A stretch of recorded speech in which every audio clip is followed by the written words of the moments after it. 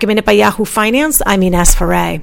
Looking at the markets, they're pointing to the downside with the major indexes set to open in the red. United Health Group reported its quarterly results with adjusted earnings coming in at $3.72 a share. Total revenue rose 6.8%, and the company maintained its full-year earnings outlook for 2020. Separately, the company said that Andrew Witty, the president of United Health, also CEO of Optum, will take a leave of absence to help lead the World Health Organization in its efforts for the development of a vaccine for COVID-19. And looking at some of the banks which reported earnings, Bank of America's quarterly results came in with earnings at 40 cents a share. Its profit was down 48% compared to a year ago. The bank added $3.6 billion to loan loss reserves.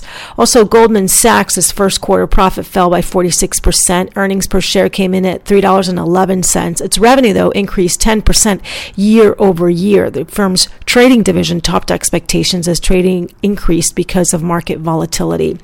And Citigroup's earnings came in at $1.05 a share with revenue of $20.7 billion. That's 12% up from the previous year.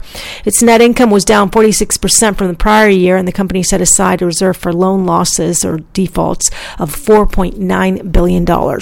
For more Market Minute news, head to yahoofinance.com.